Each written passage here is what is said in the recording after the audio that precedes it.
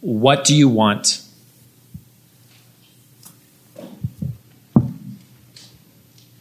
Just really honestly think about that question. What do you want? This is the first question that Jesus asks his disciples in the Gospel of John. If you have your Bible or you want to check it out, it's in John 1, 35 through 38. The next day, John was there again with two of his disciples. And when he saw Jesus passing by, he said, "Look, the Lamb of God." And when the two disciples heard him say this, they followed Jesus. Turning around, Jesus saw them following and asked, "What do you want?" What do you want? And this is the question I ask you tonight. And I really mean it. What do you most desire in your life? What brings you the most satisfaction? What do you find yourself longing for? What do you find yourself thinking about? After Peter denied and betrayed Jesus, Jesus met him on the beach and they had breakfast. And Jesus asked this question, "Do you love me?" Notice that he doesn't ask, "What do you know?" "Peter, what do you know?" Or, "Peter, what do you believe?" Instead, he asks, "Do you love me?" This is important to note that Jesus wants to know about our longings and our desires, our wants, and our loves. And I think it's because of this. Check out this verse in James 2:19. "You believe that God is one. You do well. Even the demons believe and shudder." So we see that following Jesus is more about hungering and thirsting for him than knowing and believing. Jesus isn't content just to put new ideas in our head. He wants the heated and most passionate parts of you. He's after nothing less than the very whole of you. He doesn't just want a mental assent or an agreement mentally. I believe in Jesus. Mark 12:30 says, so someone says to Jesus, "What's the greatest commandment?" He says, "You shall love the Lord your God with all your heart and with all your soul and with all your mind and with all your strength." "Do you love me?" is another way of asking, what do you want? What is your heart's affection seeking after? This is actually a very piercing question because here's the truth, and I just want you to think on it for a second. We become what we love. Whatever you love, whatever you want, you become. And that might sound strange, but we actually kind of know this to be true. How many of you guys have a sport or a hobby that you love? Okay. Now, how many of you I think there's some people when it comes to a sport especially, they talk about the love of the game, right? The love of the game. Athletes talk about that a lot. Man, I got mixed up in the competition, but I returned to my love for the game. If you love the game, you don't just play basketball. You are a basketball player. If you love the game, you don't just play baseball.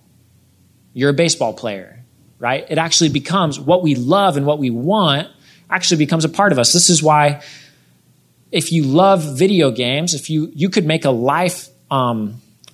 you could make your life's ambition to play video games. You could be a video gamer, or you could become not just someone who performs in dramas, but you could be an actor. People, for me personally, I would love to be a surfer, but I actually just surf. I wish I could make my life about it. I wish that I just loved it so much and I could just spend all this time ditching out on responsibilities. But I can't. And so I just go surfing, but I'm not a surfer. But there are people who make it their life's ambition.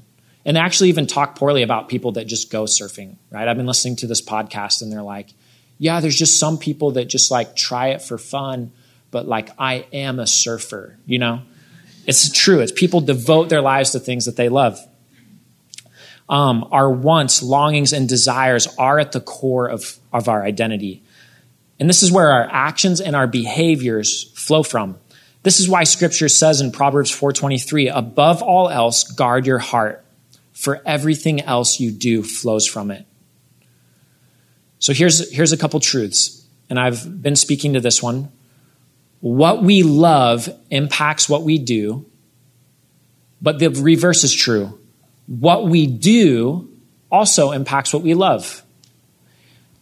So what we love impacts what we do, right? We act on that love or that desire, that want.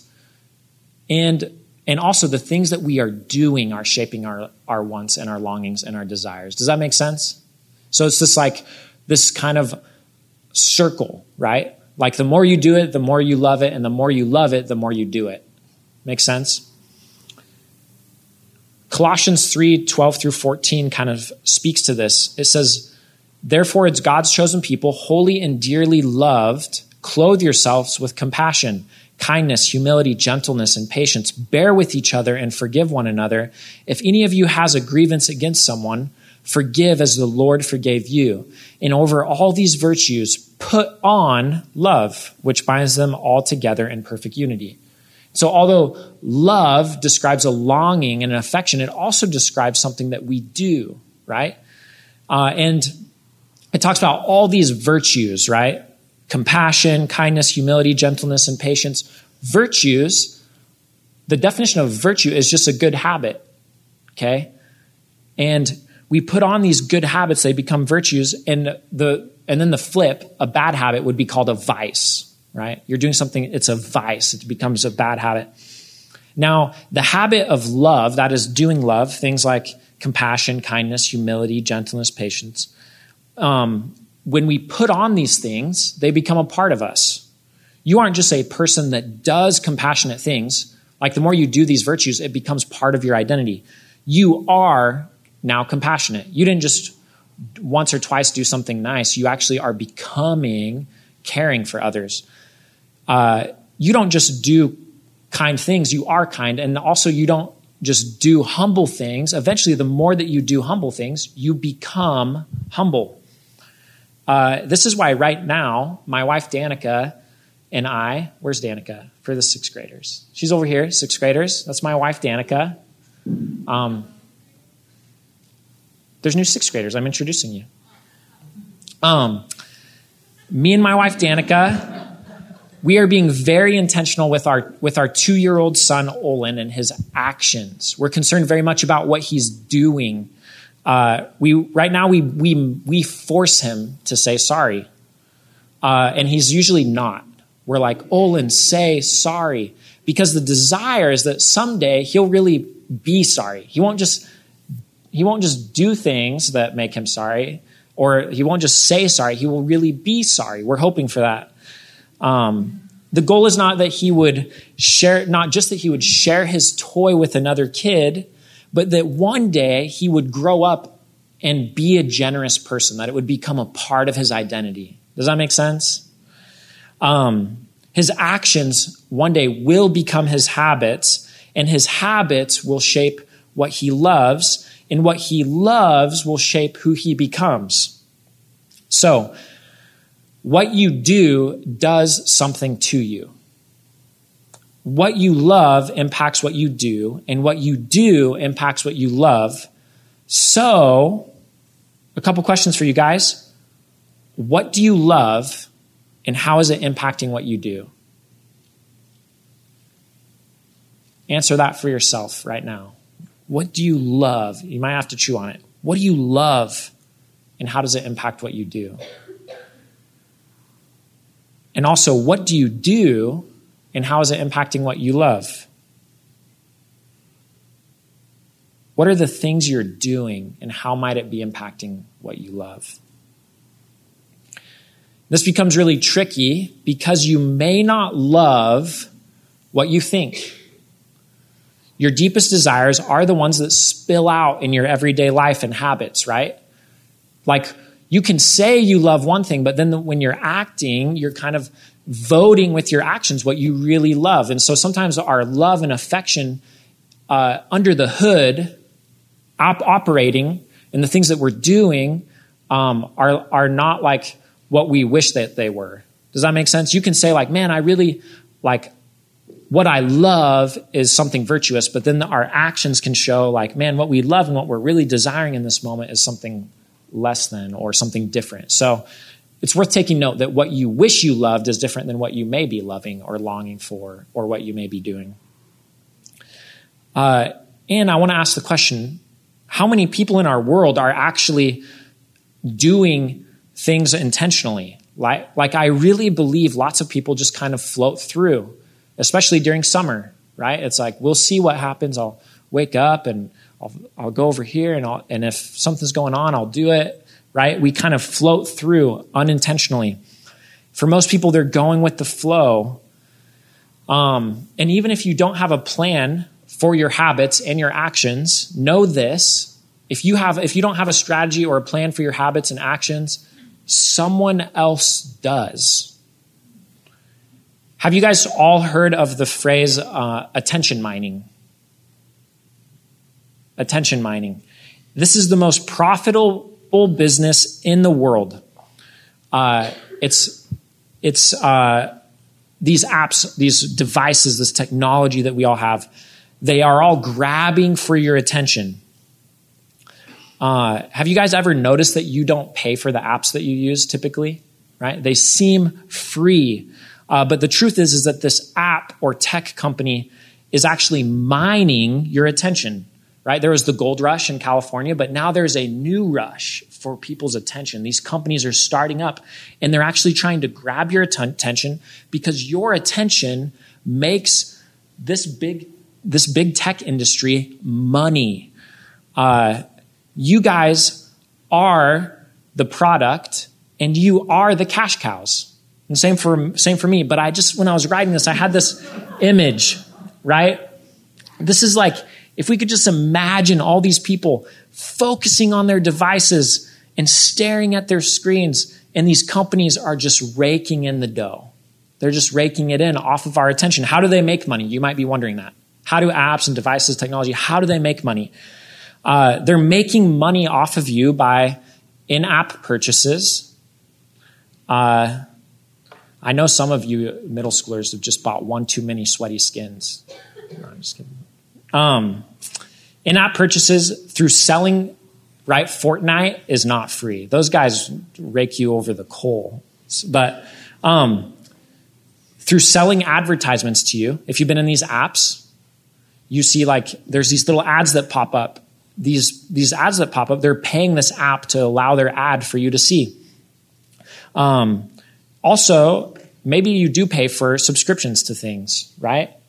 It was actually just noted that the CEO of Netflix said our competitors are not YouTube or Google. Our competitor is sleep. We're trying to get people to sleep less so that we can have more of their attention and money and time. The people that built these and are mining your attention and making money off of you, they know the damage that it causes, right? Steve Jobs was quoted by the New York Times saying, "We limit how much tech our kids use in the home." Evan Williams, who founded Twitter, bought tons and tons of books for his young boys and refused to give them technology. Leslie Gold imposed, she was a founder of an analytics company. She imposed a strict no screen time during the week rule on her kids. It seems as if the people that are producing tech products are following the cardinal rule of drug dealing, which is never get high on your own supply, right? They're like, we know that we're making money off of everyone's attention, and therefore we're not going to let it damage our kids, right? Did you know there are only 6 companies with $1 trillion valuation, and 5 of them are tech firms? These are the richest companies in the world. And so they are taking over the world by taking advantage of your attention, your money, your time. And don't get me wrong, there's a lot. This is where I've really struggled with this series, is there is a lot of good happening on technology, right? Even though big tech is exploiting us, God is doing a lot on tech in many ways. The Chosen, anyone? Right? Still only read the book, but right? The Chosen is legit. You see TikTok. There are people here tonight that have been saved on TikTok. And then talk to someone about this just today, and they're like, yeah, I was saved on TikTok, and then my friend reached out because he was saved on TikTok. I do not deny that God is on the move in spaces like that. However, the argument that this is simply a tool is a poor argument. Social media is not a tool because why? Tools are neutral. A hammer can be used for good and bad. I could build a house. I could beat someone up with a hammer. But the hammer is not influencing my decision. Does that make sense? Big tech is influencing your decisions for the bad, for bad. They are intentionally stealing your love and impacting your desires in unhealthy ways. And really just think about it. How is tech, whether it be TV, video games, phones, iPads, whatever it might be, just think of how it makes you feel overall. How is it impacting your desires, for instance? Does it satisfy you in healthy or unhealthy ways?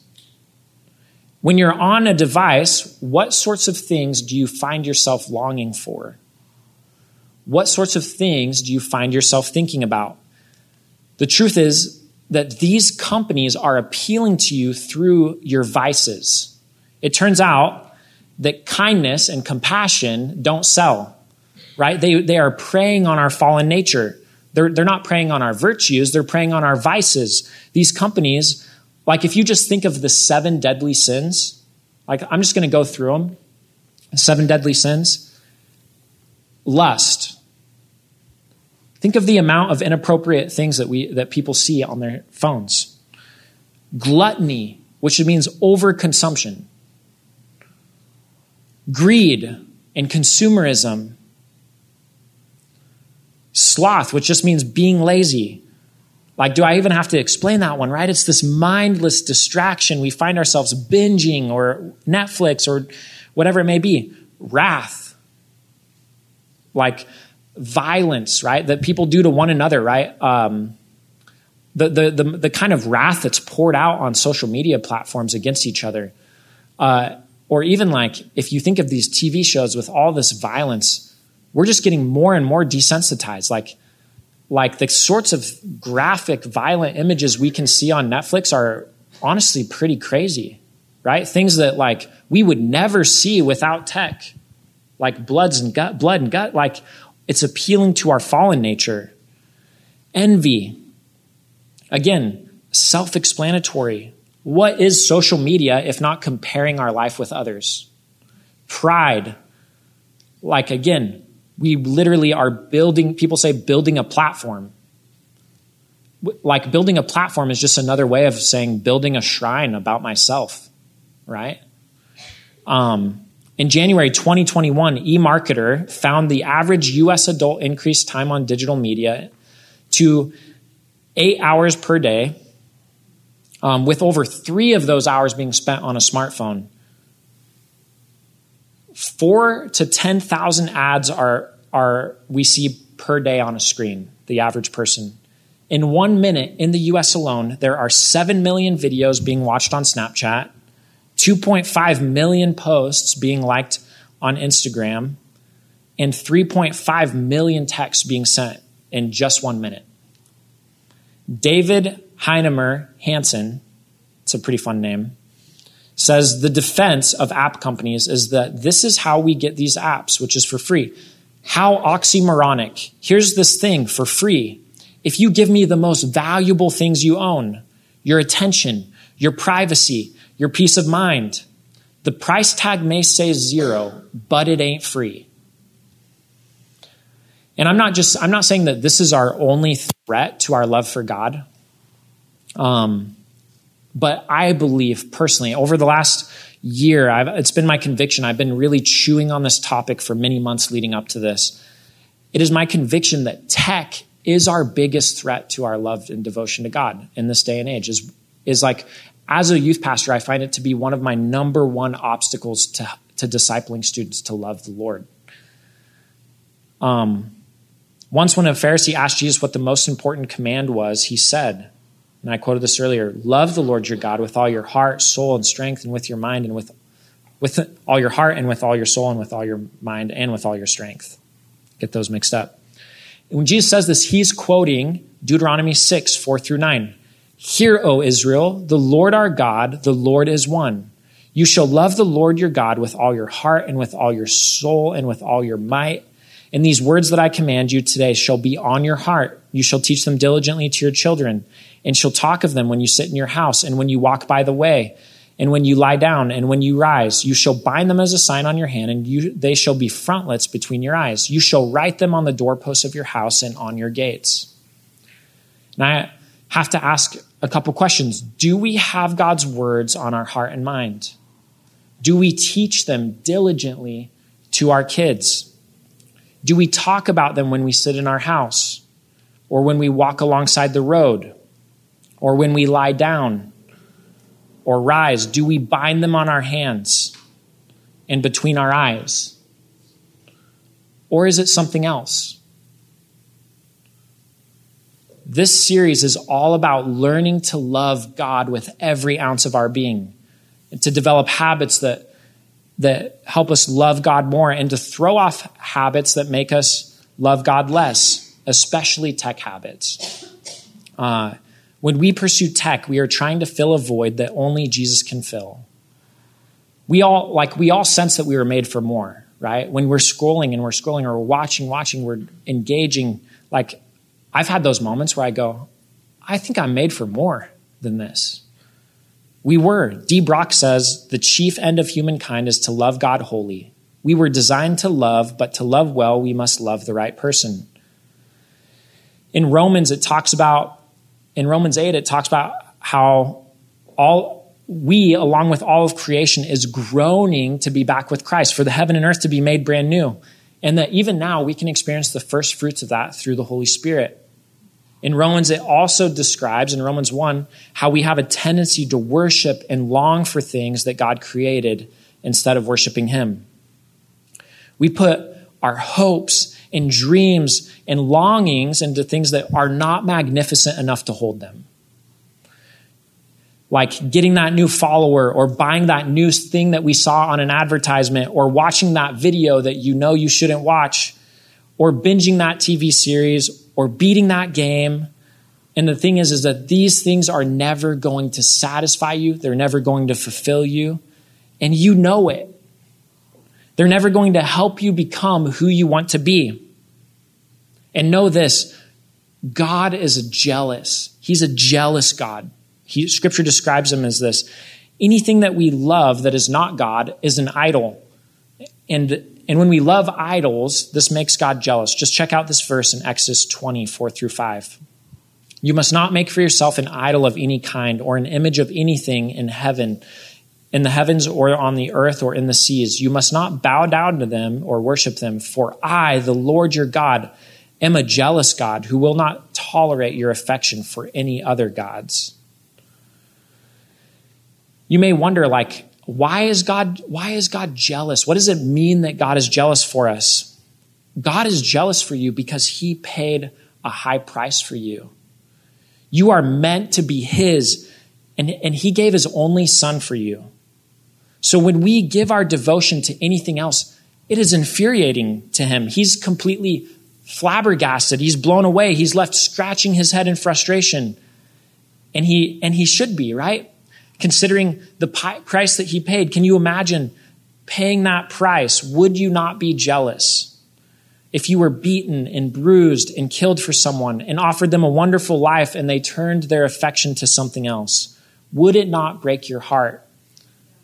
In the Old Testament, when God rescues his people from slavery and he literally parts the Red Sea for them and he defeats an empire for them and he shows them miraculous signs and he follows them in fire and smoke and he feeds them by food falling from the sky and he splits a rock and water gushes out of the ground.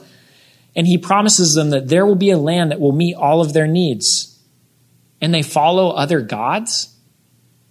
Are you serious? Right? As we read Old Testament, sometimes we're like, are you guys kidding? But it's our story too. In Scripture, the Old Testament describes God's people as playing a prostitute. If you read the book of Hosea, God describes Israel as his bride who cheats on him. And yet, in God's great love, he keeps pursuing his people. He did it then, and even now he's pursuing you. He woos Israel, and he woos you back to him time and time again. And listen to what he says in the book of Ezekiel, Ezekiel 20, 7 through 9. It says, on that day, I swore to them that I would bring them out of the land of Egypt into a land that I had searched out for them, a land flowing with milk and honey, the most glorious of all lands. And I said to them, cast away the detestable things your eyes feast on, every one of you, and do not defile yourself with the idols of Egypt. I am the Lord your God. But they rebelled against me, and they were not willing to listen to me. None of them cast away the detestable things their eyes feasted on, nor did they forsake the idols of Egypt. Then I said I would pour out my wrath upon them and spend my anger against them in the midst of the land of Egypt. But I acted for the sake of my name, that I should not be profaned in the sight of the nations among whom they lived, in whose sight I made myself known to them in bringing them out of the land of Egypt. Even though God had promised to give them an amazing life, they could not keep their gaze off of detestable things. They could not throw aside their love and affection for other things. And God wanted to destroy them for it, but he didn't, because it's not in his nature. It's not in his nature to destroy them. He says, I made a promise. I'm going to remain faithful to them. And this is true in our lives. God wants more for us. It makes him jealous and angry when we feast our eyes on detestable things. Know this, it is in God's nature to continue to extend life to the full to you, if only you'll grab a hold of it. C.S. Lewis says, it would seem that our Lord finds our desires not too strong, but too weak. We are half-hearted creatures, fooling about with drink and sex and ambition when infinite joy is offered us. Like an ignorant child who wants to go on making mud pies in a slum because he cannot imagine what is meant by the offer of a holiday at sea, we are far too easily pleased. I can't help think that the life of tech is like a broken amusement park that everybody goes to, right? Where all the paint is peeling and the Ferris wheel is 12 feet tall and it gets stuck all the time and your neck hurts when you're doing the bumper carts because they're super jerky and the popcorn tastes like our popcorn and you sense that there's more to life, but you just can't imagine it any other way. So we laugh empty laughs and tell ourselves that tech is great. Maybe some of you, tech is brand new. You just got your phone or you just got that social media app and it feels like an amazing roller coaster. Like, dude, it's not a broken amusement park. I'm flying on this thing. But I heard that just this week there's been roller coasters breaking down. Have you guys heard of this? One roller coaster was stuck upside down for like several hours, right? People had to get like brought down because all their blood was rushing to their head and their eyes were starting to bulge. Like, that's what I feel like tech is. Like, oh, it looks new and fancy, but like, it's not all it's cracked up to be, right? There really is a better way than a broken down amusement park of tech. And Jesus' way really is better. I don't just want to be the guy that's like ragging on tech, saying it's bad, like the old grumpy grouch. I want to compel you and plead with you to follow Jesus and to love him wholeheartedly because it really is a better way. And I'm really not calling you to break up with technology. I'm just calling and asking and pleading that you would redefine the relationship.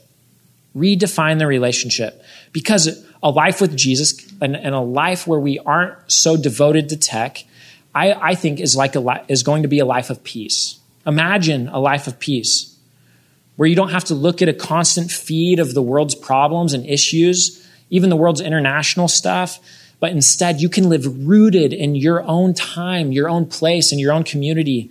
You're not shouldering the weight of the world. You don't have to read other people's online arguments and disputes. Imagine a life of contentment where you aren't always being told about the latest clothing drop or the newest video game or looking at everyone else's highlight reel, right?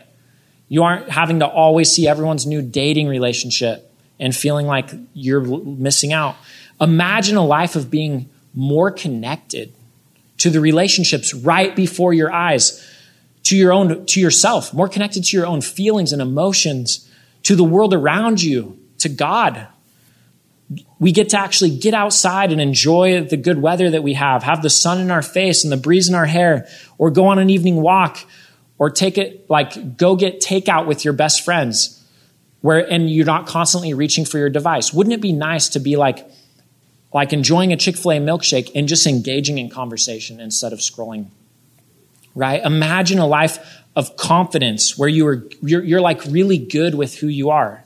You're not dependent on other people's likes or reactions. You're not wondering what's happening with that picture you posted. Instead, you're fully confident in who God says that you are. You're walking in this kind of humble confidence, and you don't have a fragile ego that's dependent on other people saying like, yeah, you're worthy. That's why this summer, I want to invite you on a journey of redefining our relationship with technology. All of us have let tech drive the relationship for too long. We need to define boundaries so that we can live in a really more humane way. We need to spend time on our devices because we want to, not because the algorithm has exploited you. Does that make sense? And I know how this goes. Like I have this temptation in my life. Trust me, I just watched 6 Rockies and all 3 Creeds like this month. Jeremiah knows. And tech gets us all in different ways. It's like, I don't mean any of this to shame anybody. For my wife, she plays a farming app, and she feels really good when she completes all of these tasks. She's like, I'm going to plant this stuff, and I'm going to be able to harvest it in 7 hours. And she, for someone who's a task person and likes getting things done, that fulfills her. And I'm like, hey, managing a fake farm feels stressful to me. And if I can't burn someone else's farm down, I'm not that interested. I'm just saying, it's like, what are you going to do with that farm? Do you have to guard it? She's like, no. I'm like, what? This summer, you get to decide what you want to do with your habits. You don't just have to let life happen to you. Let tech do whatever. Because remember, what we do shapes what we love, and what we love shapes what we do. And what we love and what we do shapes who we become. For tonight, I want to end with these questions, with the questions I started with, and then I just want to offer a couple challenges, right? I want to end with these questions. Once again, they're similar to what do you want, but they are, what do you love? What are the things you are doing, and who do you want to become? What do you love? What are the things you're doing, and who do you want to become?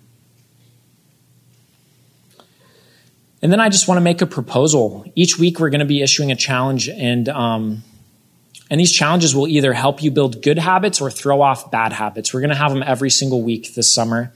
And this week's challenge is called Motivation Check. Okay? A lot of times we pick up our phone or our iPad or our remote and we don't know why. It's routine, it's automatic.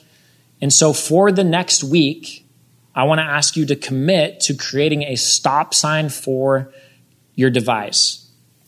I don't care what that stop sign is. It could be a rubber band that you wrap around it. It could be a sticky note. It could be a wallpaper on the back on your phone that says wait or pause. Something that you'll see before you use this device. And then every time you see the stop sign, I want you to ask 3 questions. Every time. What for? What am I picking up this device to do? What's my goal? Why now? Why am I doing this now instead of later? Could it wait? And what else? Is there something else I'd actually rather do? That's the challenge for this week. I'm going to have another challenge for next week, because what we do shapes what we love. What we do and love shapes who we become. So let's start doing some things to shape our lives. And then there's one that's a summer-long challenge, okay? I bought this really cool phone locker. I meant to bring it in here, but it's like, have you guys seen these? Maybe some of your teachers have them. It's like a phone locker. You open it, it looks really high tech, like it's silver briefcase, but it's got slots for phones. And I'm inviting you to consider putting your phone in there while you're at youth. And here's why. Every single year at camp, when we tell you guys that there's no tech allowed, we get loads of complaints like, I need music when I sleep. How many of you have made that complaint to me? You don't have to raise your hand. So many. What about pictures? What if I need to talk to my parents? How will I read my Bible or take notes? And I was telling Jeremiah today, it's funny, when you guys say take notes, now all you mean is take pictures and it takes the note for you. I don't even think that helps with retention. You're just stowing away all my notes. And then like when we return home from camp, your guys' favorite part of camp is always being away from distractions, focusing on my friends and on God. In other words, not having your phone, right? I personally believe one of the reasons you guys hear from God at camp is because you're away from your phones. And so I want to invite you to experience this at youth every single week this summer. We believe that when we get together, it's a precious thing. And so what we're going to do is we're going to have this phone locker available to you out at Block Party with our new Student Welcome Center. Don't worry, no one will be able to steal your phone. We'll have people monitoring it. And you'll literally write your name on the slot. There's little name spots. And it will be yours. There's 60 slots. I hope we fill it. This isn't mandatory. I'm not going to make anyone do this. But you drop it off when you walk in and you pick it up when you walk out.